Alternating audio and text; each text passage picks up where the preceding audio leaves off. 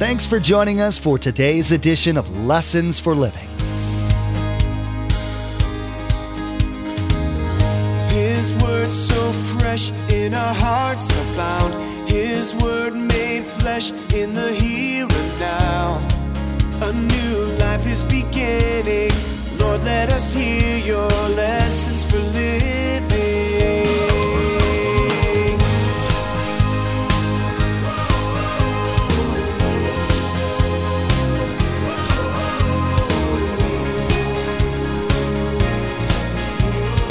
Lord, let us hear your lessons for living. I am commissioned to go. You're commissioned to go. Here's the problem. Moses was available. Would you say Moses is available? He's sitting there with, Moses is available.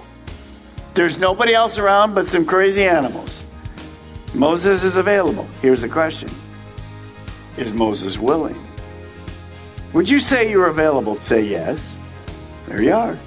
You're here. The question is, am I willing? It's funny that people who don't know God think that he's some kind of bully, making people do things they don't want to do, that he imposes his will on them. If you've had a relationship with God for any length of time, you know that it's quite the opposite.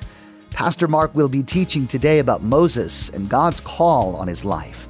You'll hear about the choice that Moses had to make, which was a difficult one. You'll learn that God's desire for a relationship takes second place to his giving you free will. You'll hear about the challenge of the obligation of the Christ follower to obey Jesus' commands. Remember, there's quite a few ways to receive a copy of Pastor Mark's teaching. We'll be sharing all that information with you at the close of today's broadcast.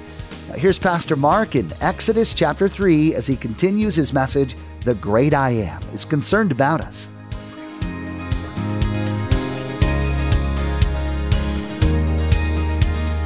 Lord, let us hear your lessons for living. In this world, ever since sin came, we are not the solution to the problem of sin and Satan. God is the solution. Divine intervention is needed. Now that verse that you read there, if you'd like to write in your Bible, write in the margin, you can write this. The New Testament verse that is exactly the same principle is Colossians 1:13. What is this one speaking about? It's not about Israel, but it's about a divine intervention that man couldn't solve his problem. What was man's problem? Sin. No way for us to solve it. Bondage, which Egypt is a picture of spiritual bondage. Here it is in Colossians 1:13. For he has rescued us, just like God did the Israelites from the Egyptians, from the kingdom of darkness, and he transferred us into the kingdom of his dear Son.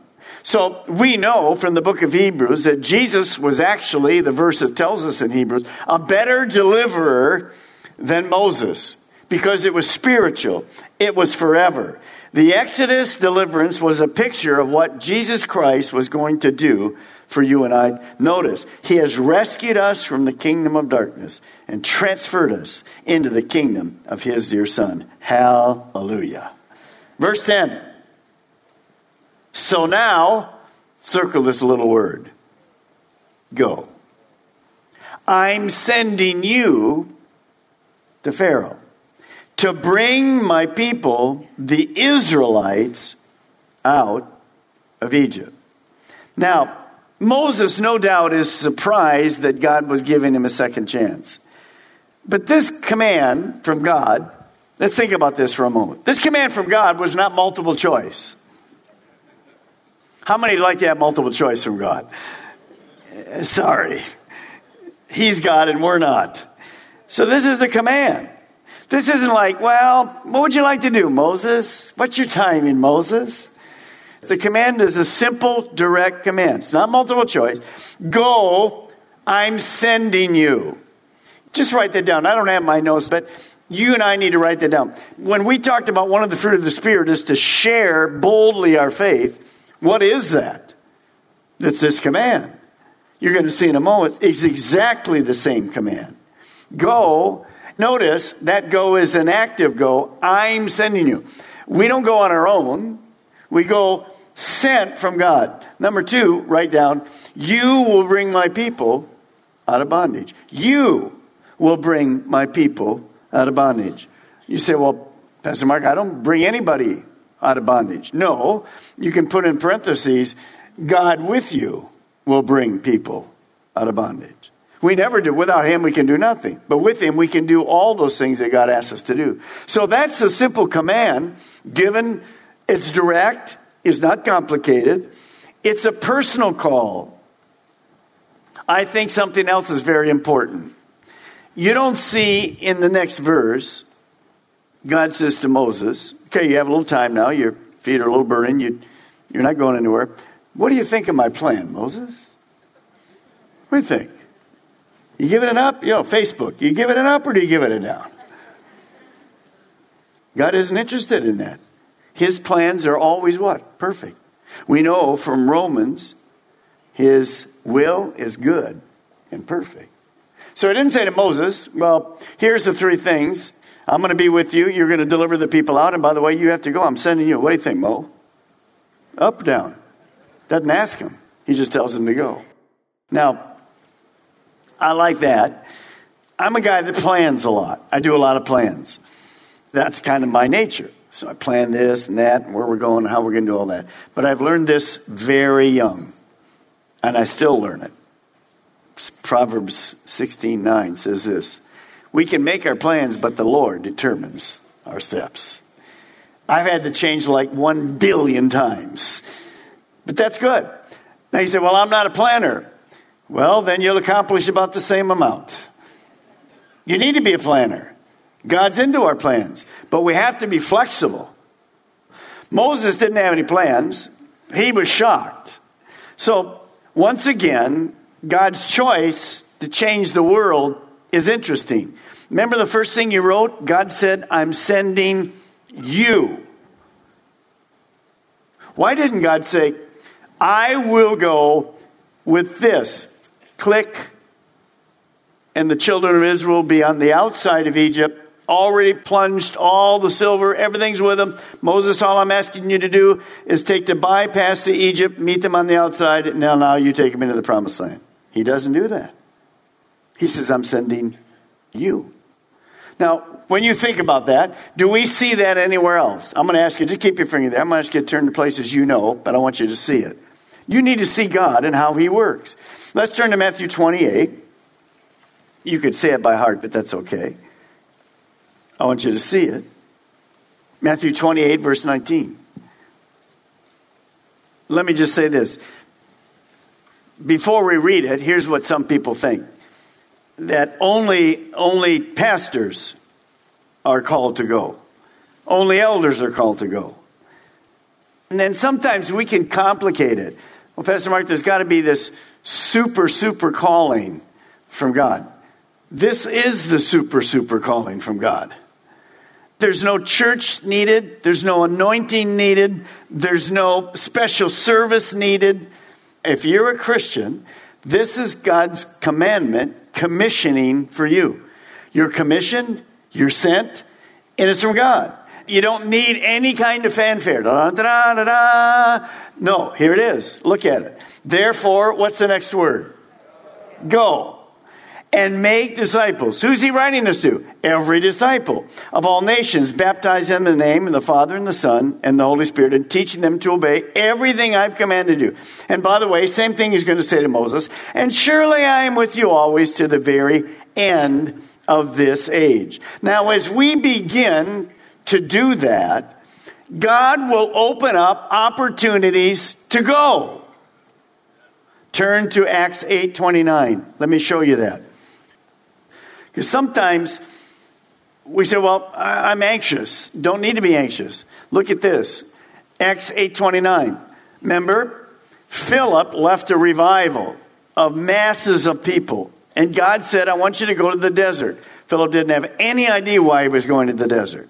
He goes out there and he sees this chariot going by with an Ethiopian eunuch who was confused. He'd been to Jerusalem, didn't understand Judaism, was looking for the answers to life, didn't find it in a religion.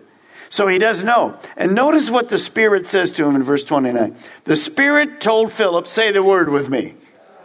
Go to that chariot and stay near it. There's the call again. Now go to Acts 9:15. Maybe one of the most powerful commissionings, even shocking to us, for sure, shocking to Paul, who was formerly Saul, who didn't believe in Jesus at all. Remember when Paul goes blind here, what happens? He goes blind into Damascus. God comes to just an ordinary, just like you and me, just an ordinary disciple named Ananias. And notice what he says in verse 15. But the Lord said to Ananias, go. This man is my chosen instrument to carry out my name before the Gentiles and their kings and before the people of Israel. Here's what I want you to write. Go. God's commissioning words to every single Christ follower. There's no meeting necessary. There's no special anointing necessary. There's no church kind of deal going. Sometimes we send missionaries out. Yes, sometimes we send pastors out to start a church. That's a whole different thing. This is the commissioning of disciples to make disciples. This is the standard way it goes. It isn't unique. It's for every single one of you and me. And remember, that's one of the fruit of the Spirit. Paul later would say, I want to go to Rome so I can see converts like I've seen everywhere else. So God wants to use me, and God wants to use you to deliver the good news. Now, there's no question. You couldn't debate this. I am commissioned to go. You're commissioned to go. Here's the problem. Moses was available. Would you say Moses is available? He's sitting there with, Moses is available. There's nobody else around but some crazy animals. Moses is available. Here's the question. Is Moses willing? Would you say you're available? Say yes. There you are. You're here. The question is, am I willing? That's the problem in these new believers who haven't been mature long. There's always going to be somebody else that can do it. I can't do it. I don't have that ability to do it. If we use that excuse, none of us would be in ministry. But we do it because God equips us. You'll see that. How do I know that's going to be a problem? Verse 11. Whenever you see a response to God that starts with but, we've already told you what that means. But Moses says to God, who am I? That's a great question. Who am I? It's actually one of life's greatest questions. Why am I here? What am I supposed to do with my life? Where will I go when I die? Now, this isn't a bad thing. You don't see in the very next verse, as you've gone back to Exodus, you don't see in the very next verse, basically God goes, why are you asking me that stupid question? It's okay to ask God a question, but you want to listen to God's answer. God loves to answer our questions, and he gave us a book that does just that. By the way, most of those answers are here. Of course, Moses doesn't have that. Now, when you begin to think about that, the Bible tells us who we are and why we were created and what we're supposed to do. Psalm 139, this is why we're against abortion, because abortion is murder. I think 50 million have been murdered in the United States since the law was changed. You saw me before I was born. Every day of my life was recorded in your book, and every moment was laid out before a single day had passed. See, the conception is when birth starts. God had a plan. He had a plan for you. Every day. Now notice Ephesians 2:10 goes right along with it. 8-9 is our salvation. 10 is the good works. That's the fruit we talked about in John 15. The fruit of good works. Notice. For we are God's masterpiece. He has created us anew in Christ Jesus so we can do good things he planned for us long ago. How long ago? How old are you? Moses is 80. He planned for it more than 80 years before Moses. How old are you? That's how long he planned it plus. So notice, there's not a question about if God has a plan for us. Moses is saying, like, who am I? You got the wrong person. He doesn't have the wrong person. Look at the rest of the verse. Who am I that I should go to Pharaoh and bring the Israelites out of Egypt? What is Moses saying? I want you to write this down because we do this. I don't have a note for it, but I want you to write it down. Moses is saying that. I don't think I can do this. That's the excuse I give to God. Have you ever given that to God? I don't think I can do it. Get somebody else. I can't do that. Who else is God talking to? There's nobody else there. Moses. Yes, you can do it. 40 years ago, Moses might have been thinking, God, 40 years ago, I was your man. I was young. I was educated. I lived in Egypt.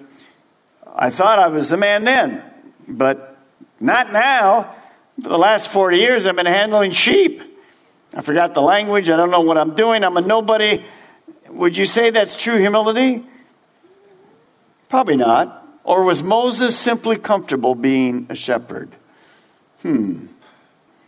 Verse 12. And God said, circle the little I will be with you. Notice God didn't say, Moses, that's the most stupid thing in the world.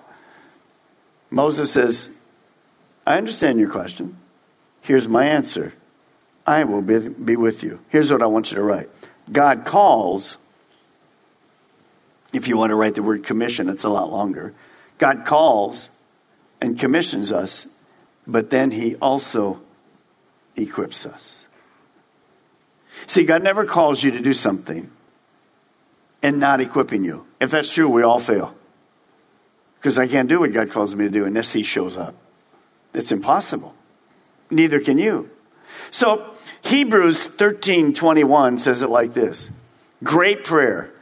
For those of you that struggle with being able to do what God calls you to do, I mean, there's a great balance between humility and pride. You know, after we get doing what God calls us to do, we can become very prideful. Then God will smack us down because he won't take second. And then we have to realize that without him, we are absolutely nothing. Notice what it says. May he equip you with all you need for doing his will. May he produce in you through the power of Christ Jesus every good thing that is pleasing to him. All glory to Mark forever and ever. Amen. No, you don't want to look at your mirror. You want to look to the heavens and say, all glory to him forever and ever. So God's response to Moses is really this. Moses, you're exactly right. You can't do this. But I am going to do this with you. And because of that, Moses, you will be successful. I stand here as your pastor, as all the other pastors do and the elders, knowing that if I obey God and I operate in his strength, this church will accomplish what God wants. It's not me. It's God in me. I simply responded to the call. And that's what you do. And I have to do that day in, day out at McDonald's or Starbucks when I'm witnessing or sharing or however it works. Just ordinary life. See, what God is really saying to Moses, Moses, life is not about you. I already know that. I didn't come to you because you're like brilliant. I came to you because you're the one that has experience in Egypt. It's not wasted, as we talked about. None of that is wasted. I'm going to use you. And so here's two promises. Promise number one, write it down. Moses, I, God, will be with you. By the way, instead of Moses, put your name in there. Mark, I, God, will be with you. That to me is a promise from God. Moses would learn to trust in the promises of God. God would never leave him. God will equip him. Now look at verse 12, the finish of it. And God said, I will be with you, and this will be a sign to you that it is I who have sent you. When you have brought the people out of Egypt, you will worship God on this mountain. Here's the next thing I want you to write. Moses with me, the great I am, you will have success in the future. I was thinking about this a lot on Monday as I was finishing the study. When you have brought the people out of Egypt. Now, if I'm Moses, what's the question I'm asking? When is that going to be? God, we're here, my feet are hot, and you've given me a picture somehow down the road when all of this is over. You left a little bit in between out. How do I get 2 million people out of Egypt? Hello? God doesn't give him that right away. He just says a promise. Moses, when you have brought the people out of Egypt, I also like this, not if, but when. It's going to happen. It's already a done deal, Moses. I know the future. By the way, when you, not someone else, but you, the one I've called. God calls and equips us. You say, well, Pastor Mark, what in the world does this have to do with us? We're not in Egypt. In fact, I wouldn't even want to be in Egypt. So what does this have to do with me? Well, do you remember our 5 C's here at the church? Here's what it has to do with you and I. Communicate the good news to everyone, everywhere. That's how exactly it directly connects. See, he's going to share that there is a true God to a nation that's filled with pagans. And he's going to prove it supernaturally because God's going with him. That's what we have to do. Our nation is filled with people who don't know our God. We need to introduce them to our God. Outside these buildings, I was thinking about this. What did God see when he looked down at the Egyptians? People in bondage, people crying, people asking for help. What do you think's outside this building? Not just in New York, for sure in New York, but outside this building, there's thousands of people crying. They're in darkness. They're hurting. They can't make sense of life this way or that way. In our apartment complexes, in our neighborhoods, in our schools. They're looking for someone to help them. That's you and me. We've been called to do that. Now, as you think about that, I'm going to pray for us. Because I think we distance ourselves from those hurting people. Let me ask you a question this way, and we're going to pray. How many of you in the last 6 months were hurting yourself in your life? Can I see troubles and difficulties? Okay. Now, would you think that's any different outside this building? Hello? No different. What's different? Who do you have? A God who's promised never to what? Leave us or forsake us. Who do they have? No one. See, we forget. We go through it, and we know how we even struggle. God, where are you? Did you forget me? They have no one. That's why we're to introduce them to those people. Today, Pastor Mark reminded you that God's plans are perfect. Through the life of Moses, you saw that God knew what Moses was going to get into in Egypt and had prepared the way. You found out through this story that God's got your life planned in exactly the same way as he did Moses' life. What you need to do is to be sure to live in agreement with God's will. We know social media is a big part of everyone's lives, and it's a great way to stay connected with each other. We'd like to add a little bit of joy and Jesus to your Facebook and Twitter pages, so come like and follow us. You'll be able to keep up to date with all the latest information about Pastor Mark, the ministry of Lessons for Living, and the church behind it, Calvary Chapel, Melbourne. Visit lessonsforlivingradio.com and follow the links to connect. That's lessonsforlivingradio.com. This finishes Pastor Mark's message, The Great I Am is Concerned About Us. Next time, he'll begin a new message called God Says I Am, The Great I Am. You'll hear about how God isn't looking for talent so much as he's seeking people who are willing to be used and who want to do God's will. You'll be challenged to evaluate yourself to see what group you fit in, the willing or the unwilling. Well, that's all the time we have for today's broadcast. From all of the production team here at Lessons for Living, we want to say thank you for tuning in, and may God bless you. And together, let's do life right.